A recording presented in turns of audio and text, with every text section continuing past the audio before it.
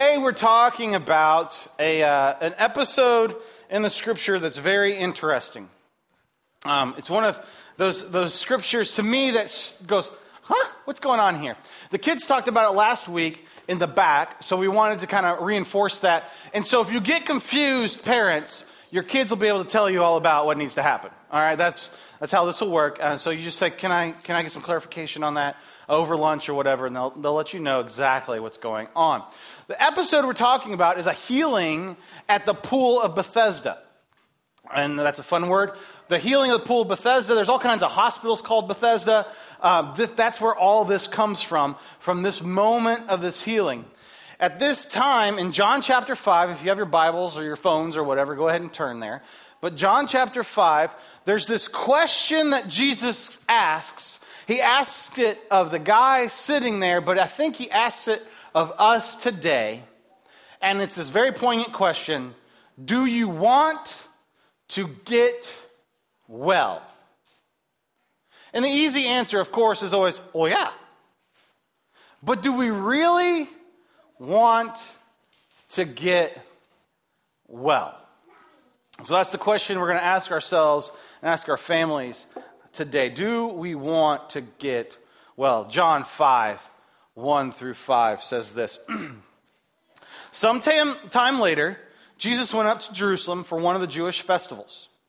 Now, there in Jerusalem near the sheep gate is a pool, which in Aramaic, which is a language that was used then, is called Bethesda, and which is surrounded by five covered colonnades. Here, a great number of disabled people used to lie: the blind, the lame, and the paralyzed. One who had been there for an invalid for 38 years. One was there who had been an invalid for 38 years. When Jesus saw him lying there and learned that he had been in the condition for a long time, he asked, "Do you want to get well?" "Sir," the invalid replied, "I have no one to help me into the pool when the water is stirred. While I'm trying to get in, someone else goes down ahead of me." And then Jesus said to him, "Get up, pick up your mat, and walk." At once the man was cured.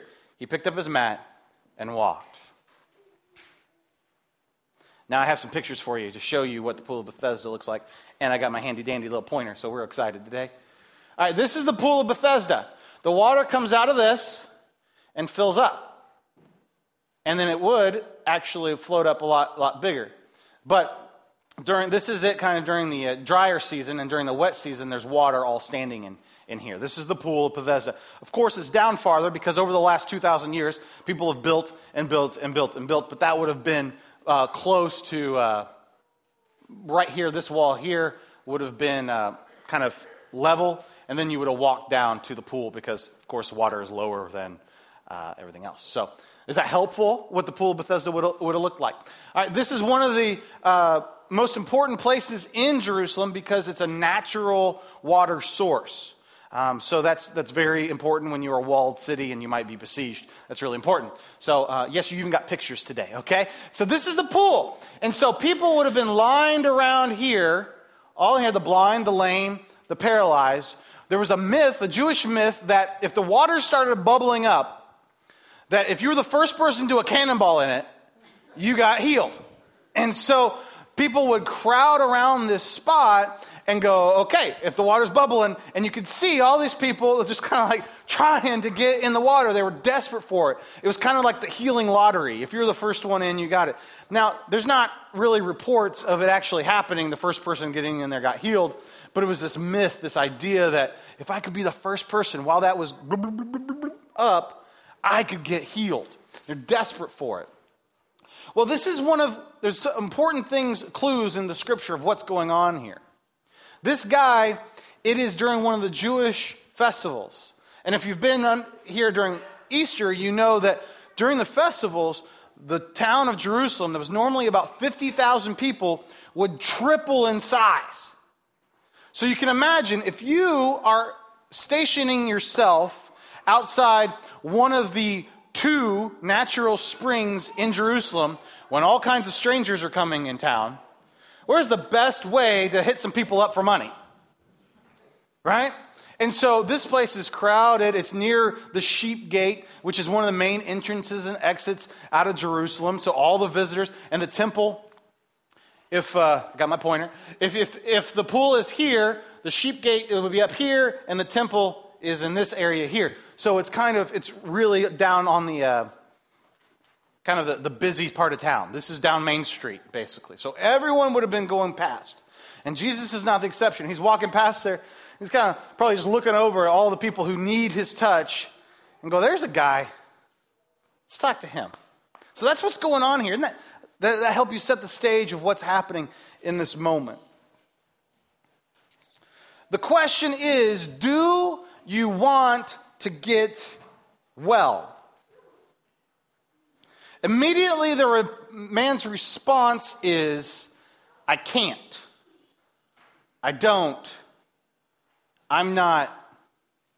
The immediate response to, do you want to get well, is, I got this thing, I got the, it's an excuse.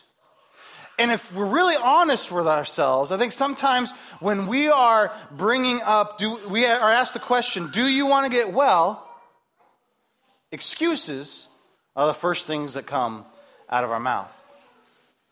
Even with this guy here, his first response, he's not at the well really to get better. He's not at the well to get better. He's at the well for pity. He's at the well, that's the way he's going to provide for himself. He's at the well for pity. He's not ready for the question, do you want to get well? If we're honest with ourselves, what's our answer to that question? Are we looking for pity, or are we looking for healing? The man then switches into a different way of thinking. And it's pretty quick, and it's beautiful to watch in here.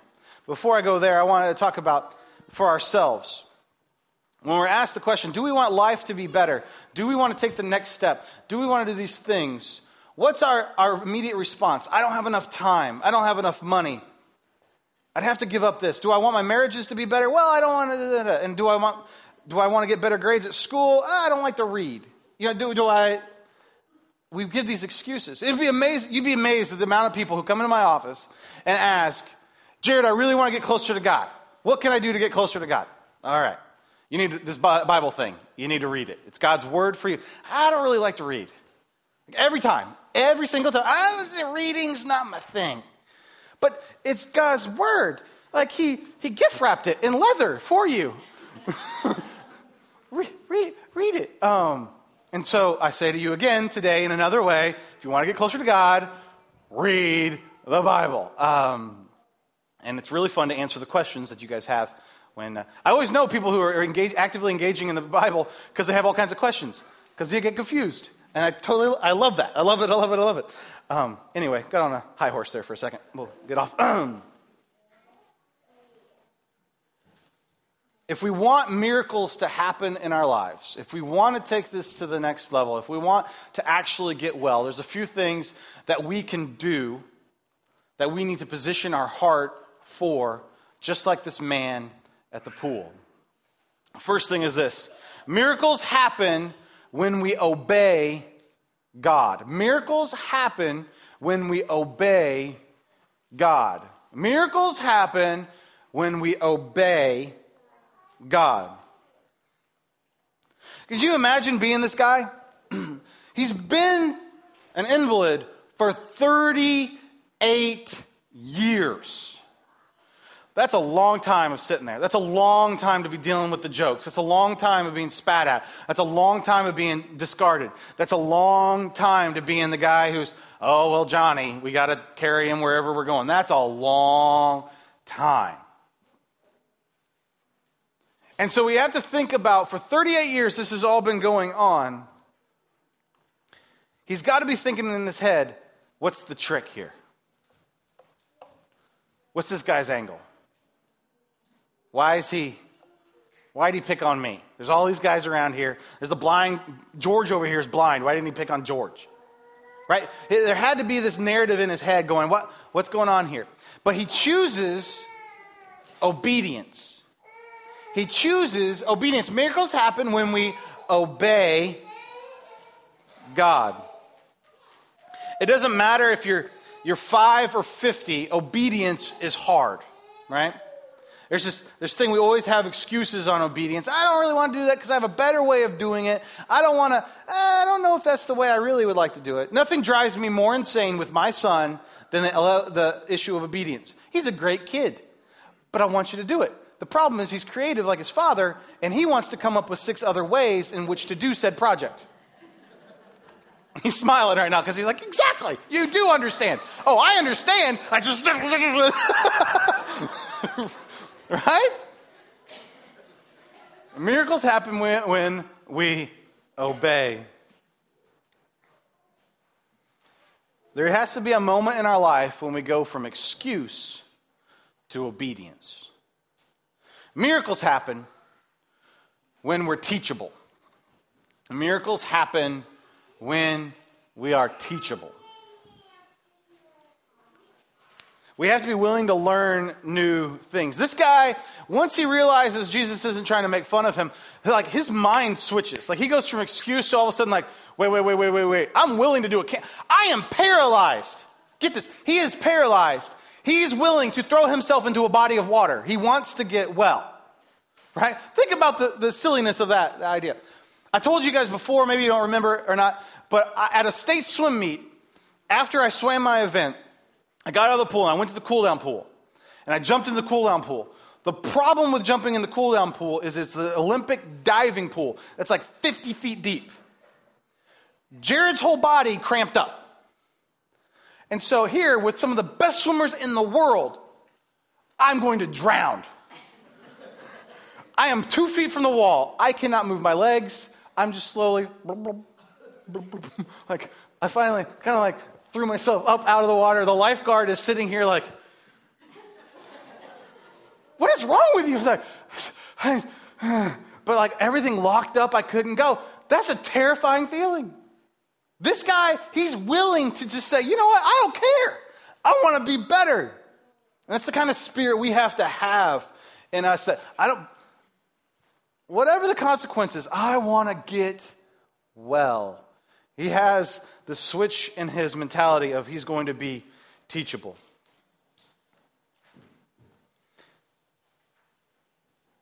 The question I came up with, kind of thinking through this again this morning, was how many opportunities do we miss because we think we know what we're doing? How many opportunities do we miss because we think we know what we're doing? And dads, I think this has to do with directions. Right? How many times have we broken something that was perfectly fine? We just didn't want to read the directions. Paul's like, don't talk about me. Right? There was a whole, Peppa Pig or whatever. There's a whole cartoon the other day on just reading the directions. And, everything works out better when you're... And I was like, this stupid cartoon. I want to read directions. But how many opportunities do we miss because we're not willing to be taught? Does this have ramifications for our marriage? Does this have ramifications for our parenting? For maybe do we miss a promotion at work because we weren't willing to be teachable? Do we miss times with our kids because we refuse to be teachable? I'll tell you what, your kids can teach you a whole lot about all kinds of things. You will learn magic. You will learn how things are, how God really created things if you just listen to your children. A third thing I want to talk about that switches is miracles happen when we are available. Miracles happen when we are available. This guy excels at being available. He has nothing but time, right? He has nothing else going on except chilling at the pool that he can't get into because he'll drown. He is available. But that asks, especially for us dads, I think this is one that we really struggle with. We want to put things on our shoulders and just go, and we make ourselves just bodies of work and not bodies that are available. And we're not available to our kids, and we're not available to our spouses, and we're not available to anybody else because we're just gotta get it done. And we miss out on the miracles that can happen in our lives because we're not available. I have 2 stories for you on that. I'm going to try my first hockey illustration. I'm all excited, right? I might butcher it, but that's okay. I used to play, it's not even real hockey, but this is as close as I've gotten, okay? When I was in high school, my high school assistant swim coach also played on a semi-pro hockey team. So he was really good. The rest of us didn't know jack squat. He's a little guy. Really fast on his rollerblades. The rest of us were pretty muscular because we were swimming all the time and lifting weights all the time. And so outside of the pool and not with rollerblades on, we just beat the tar out of this guy. He's like 22. We thought he was an old man. We were 17. And we would just mess him up when we were doing stuff. But then he said, guys, I want to teach you a new sport, roller hockey. And so my dad being a pastor, we had access to the big church parking lot, which was great until they resealed it. Once they resealed it, we played fall down. That's what we played after that, okay? But before they resealed it, we're running around and we're playing roller hockey. And it's good time. Until he decided, okay, we're going to teach you how to play. Keep your head up. Keep your head up. So what does he mean, keep your head up? The ball's down here. I gotta look at that. I'm trying to rollerblade. This is bad. Boom! Chuck just blew us up. This little 5'0" guy would just wreck us. Just get low and the whole thing. Right? Just wreck you. Keep your head up. And he would give you one warning. Keep your head up. If you heard that, you were good. I don't care what's going to happen. And you just had to get your head up. Because why? You're not paying attention to your surroundings. Right? And so often, dads, we get on that puck and we're going to go score, and we don't care that there's a Mack truck coming and going to check us into the wall, do we? And we get confused with that. Now, I'll get to something I'm a little more comfortable with. I got basketball here, okay?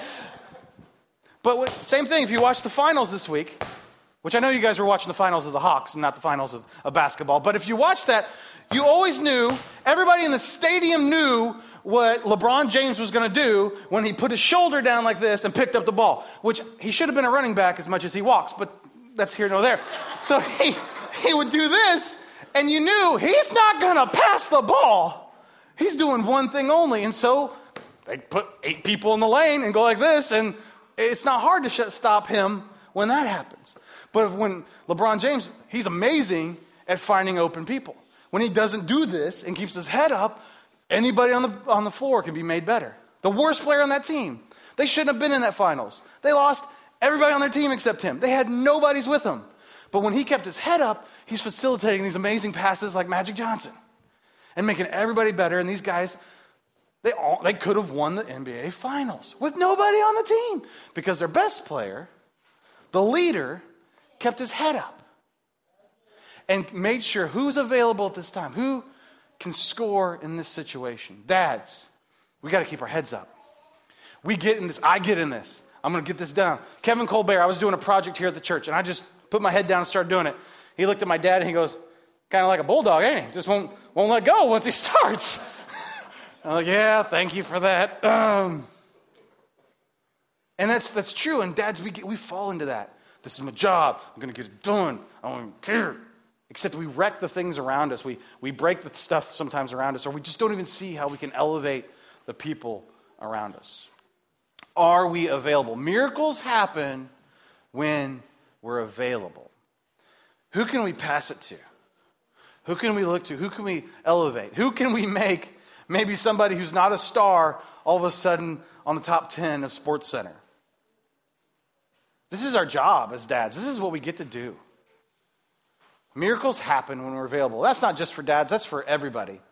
Maybe kids, there's people in your classes that you can elevate, that you can get your head up and look around. Maybe there's people all in our lives that if we're just available to the miracles God wants to do in our lives, we can see them all around us. Today is a day that God is telling us and asking us, do you want to get well? Do you really want to get well? And the answer to that question comes through, are we willing to be teachable? Are we willing to be available? And are we willing to obey? As we think through this Father's Day, as we maybe enjoy our backyard and some hamburgers and hot dogs on the grill if it doesn't rain on us, just think, am I available? Am I present enough to take this parenting thing to the next level? Am I president enough to take my marriage to the next level, or just even my work to the next level, or being whoever I'm going to be to the next level. I want to pray for that right now. And then Kelly's going to come up and lead an activity for all of us. God, I pray for everyone in this room that we'd be obedient, that we'd be teachable, and that we'd be available to the miracles that you want to do in our lives. God, we ask you to shape us and guide us. We ask you to change us. We ask you to make us better. God, we ask you to help us keep our heads up, to see the obstacles, to see the issues, to see the stuff that's coming our way. God, as dads, we want to identify the problems from a long way off and be able to protect our families. God, will you give us that foresight? God, in our lives right now, if we just feel sick, we know that life isn't all that it should be. God, yes, we want to get well. Lord, right now, if that's us, if that's me, we want to submit our lives to you, Jesus. In Jesus' holy name I pray. Amen.